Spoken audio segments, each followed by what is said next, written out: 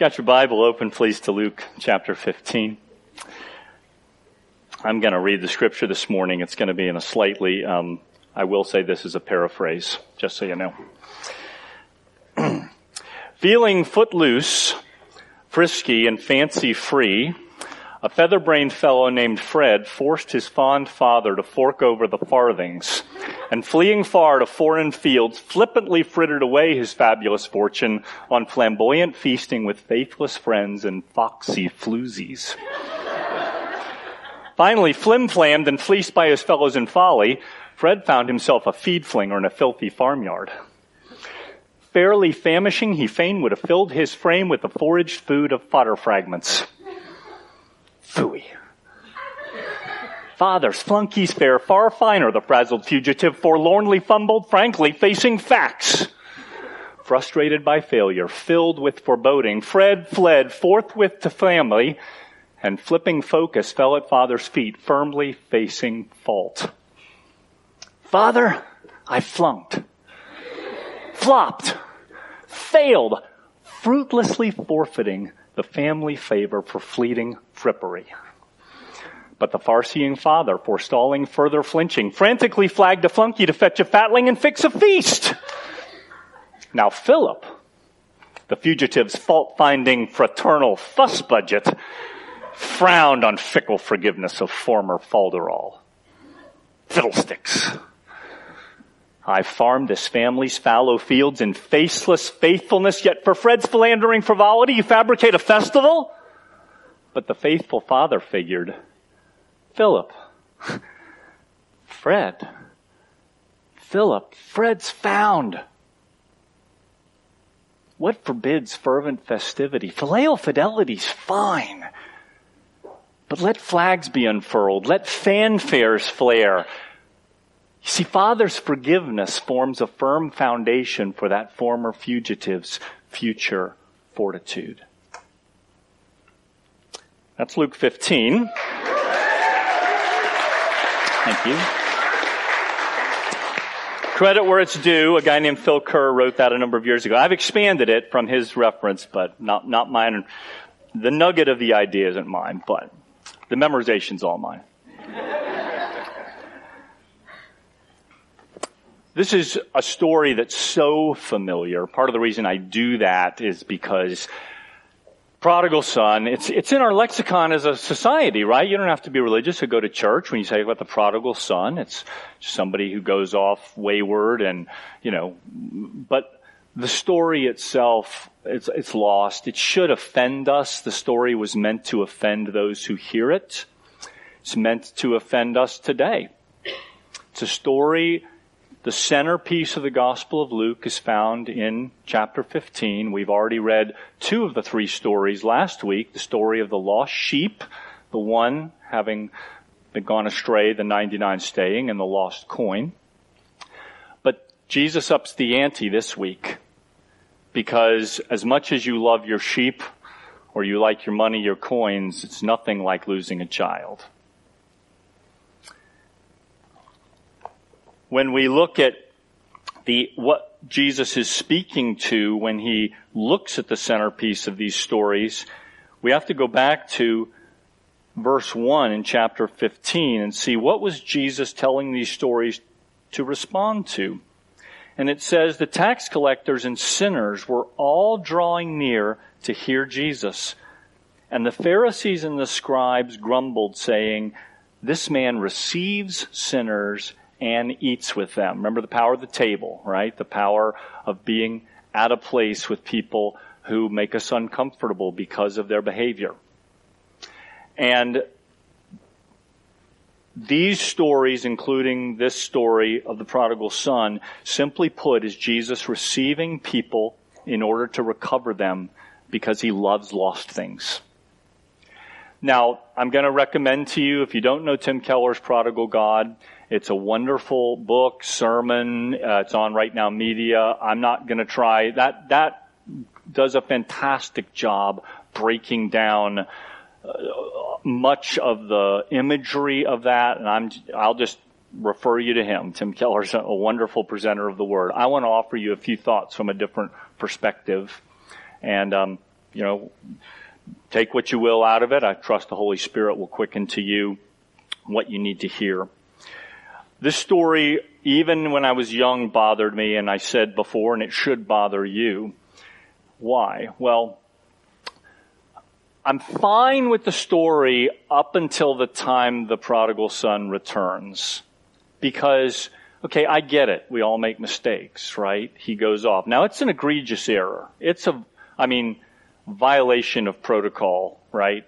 You go before the dad is dead and you say, hey, can I have my inheritance now, right? When my parents were aging, they downsized and they had a lot of their nicer furniture in a small 2-bedroom apartment. And they said, kids, come and tag, you guys decide among the 4 of you, my 3 siblings and myself, what you want. Put a little piece of tape underneath and then it'll be very easy when we're gone. We don't have to, whatever. So we went and did that and we all it was almost 20 years before they passed away, and we just all took, and it was kind of a fun thing to do. But I can tell you something, if any of the 4 of us had gone to my parents and said, hey, by the way, we're taking the couch and the bed now, the computer, the kitchen stuff, we actually would like it now. We're going to sell it. There's some Vegas stuff that needs to go on. That's offensive, right? It's one thing to divide it up. It's another thing to say, I wish you were dead, but I can't wait that long. Because the younger son's lust and his desire to please himself caused him such disrespect to his parents. So, terrible violation of protocol. The father's acceptance of this is probably a violation of protocol as well. And this gets to the part that always bothered me as a kid. The son comes back, coming to his senses, only because he was hungry, mind you. He had lost his identity, both in his behavior, violating the covenant as a Jew, but also tending pigs, an unclean animal. He just had totally violated his identity. He didn't know who he was. Comes back, he gets a little speech prepared, because he figures, well, at least I can be a servant. Dad's good guy. So, knocks on the door. Father, I've sinned against God and against you. I'm no longer worthy to be called one of your sons. Please treat me as a hired servant. Here's Tim's version of Luke 15. Son, of course I'll treat you as a hired servant. That is such a good response. You finally come to your senses. Yes, you've blown your inheritance. Oh well. But, I don't want you to starve. So the place for you to live is out there in the back. You got to start somewhere. Work your way up in a few years. You might become your brother's valet or something. We can figure it out. But glad to see you again. And certainly, actions have consequences, son. So see you there. I could get behind that. Totally would be how I would read it, and I'd be fine with that. It's like, we're teaching a good moral lesson. That's not what happens, is it? Son, you were dead and you're found. We're going to put the robes on you. You are fully restored. You have always been my son, but you were lost and now you're found. I know why the older brother's upset. I get it.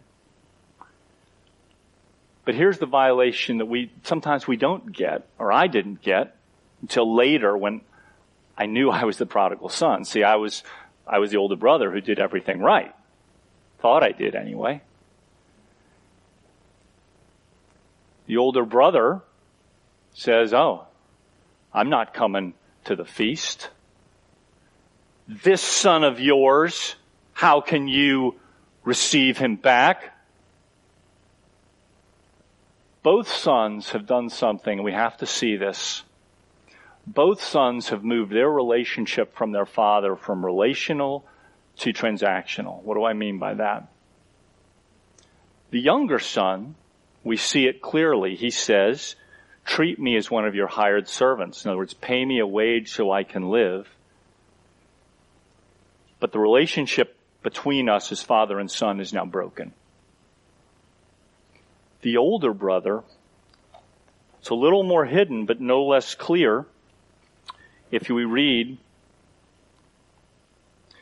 if we go down to verse 29, he says to his father, look, these many years I have what? Served you. Not been your son, not been close to you. I've been your servant for many years, never disobeying your what? Command. You never gave me a goat that I might celebrate with my friends, but when, not my brother, this son of yours. Do you see the severing of relationship on the older brother's part? I'm a servant. I'm a slave in this house. And I've served you, and I deserve the inheritance. Because of what? My behavior has been so right. And yet he was completely out of step with his father's heart. When this son of yours devoured your property with prostitutes, you killed the fatted calf for him. But the father will have none of it. He, in both cases, to the older brother, reminds him he doesn't have anything to worry about. Look at what the father says to the older brother, clearly representing the Pharisees and I'll include me, who are self-righteous. Verse 31, son, you are always with me, and all that's mine is yours. He had nothing to worry about. And the father wanted to have a heart relationship with his boy. It's fitting to celebrate and be glad for this brother. Your brother was dead, but he's alive. He was lost and is found. For the younger brother, we see it clearly after saying, treat me as one of your hired servants. In verse 24, he says, this son of mine was dead, but he's alive again. He was lost and is found. And they began to celebrate. This parable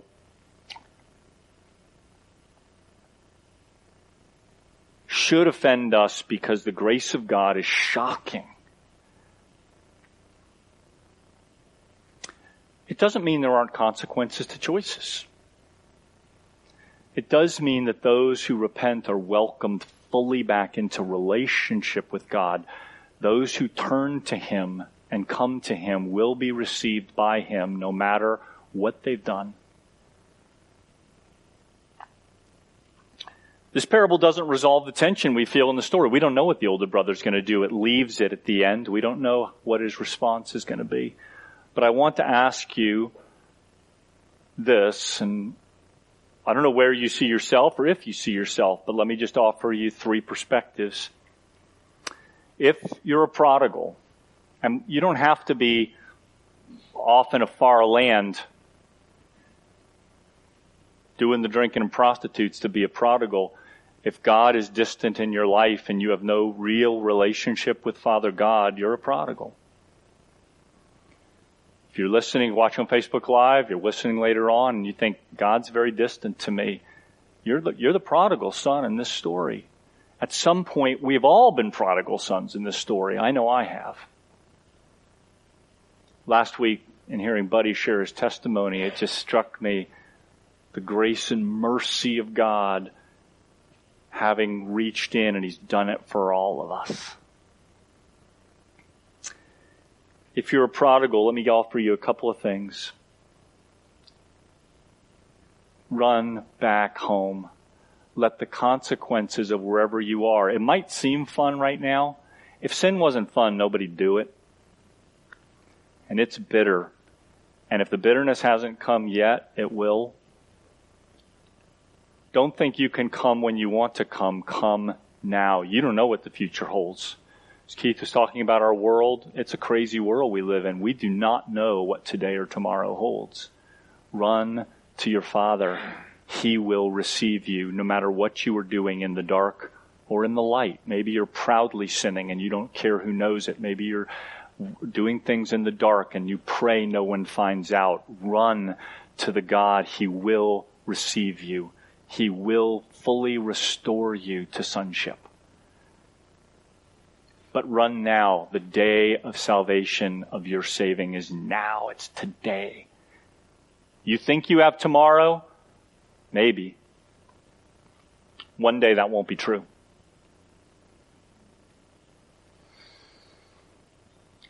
If you love a prodigal, some of us love people who are away from the Lord, our spouse, our children, our parents, our friends, our siblings, somebody.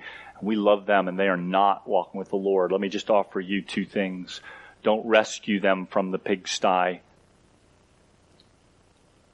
I don't mean to sound like a psychologist and be all codependent on you, but sometimes we want to rescue them when it is the bitterness of sin that will drive them back.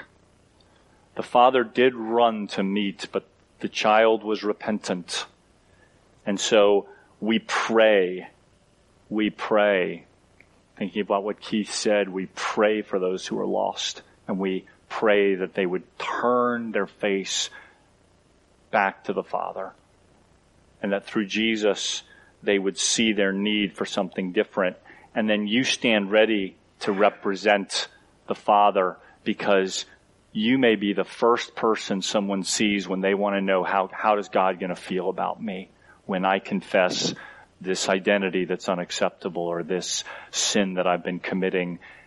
And if they know that you as a representative of God say, well, as soon as you clean yourself up and as soon as you change this and you change that, then, no, we need to be representatives and say, welcome. Let's take a bath together. Not literally, but let's see you get cleansed in the blood of Jesus Christ and having your repentance bear the marks of a changed life. And finally, if you are the older brother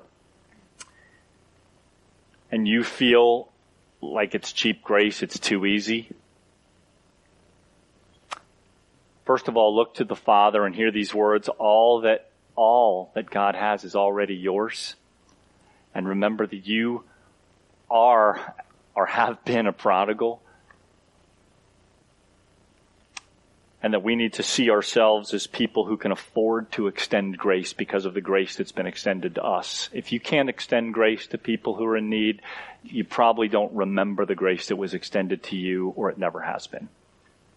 I'm so grateful for those who extended grace to me when I was coming back from the pigsty and wondering. I'm so grateful. Let's be people, family members, a church that extends grace. Would you pray with me, please? Lord, this simple yet profound heart of the gospel is this, that Jesus Christ came to seek and save those who are lost. Lord, and we stand as the body of Christ to do that. We are the ones who hold out the grace. Lord, the truth is that none of us will become cleansed unless we submit to the cleansing work of Jesus. Lord, thank you that you make possible what in the world is impossible. Someone who is so stained and marred by their choices in the world is just forever marked as that. But not in the kingdom. In the kingdom, lost things get found, dirty things are made clean, broken things are not just fixed, but made new, like it was never broken. Praise God that I, who am so broken, stand before you in your eyes as new. Lord, each person that we come in contact today is made in the image of God, loved by God. The extension is there. Lord, let us be conduits of grace because of the good Father who welcomes the prodigal and the older brother back to the family. In Jesus' name we pray. Amen. Would you stand with me, please?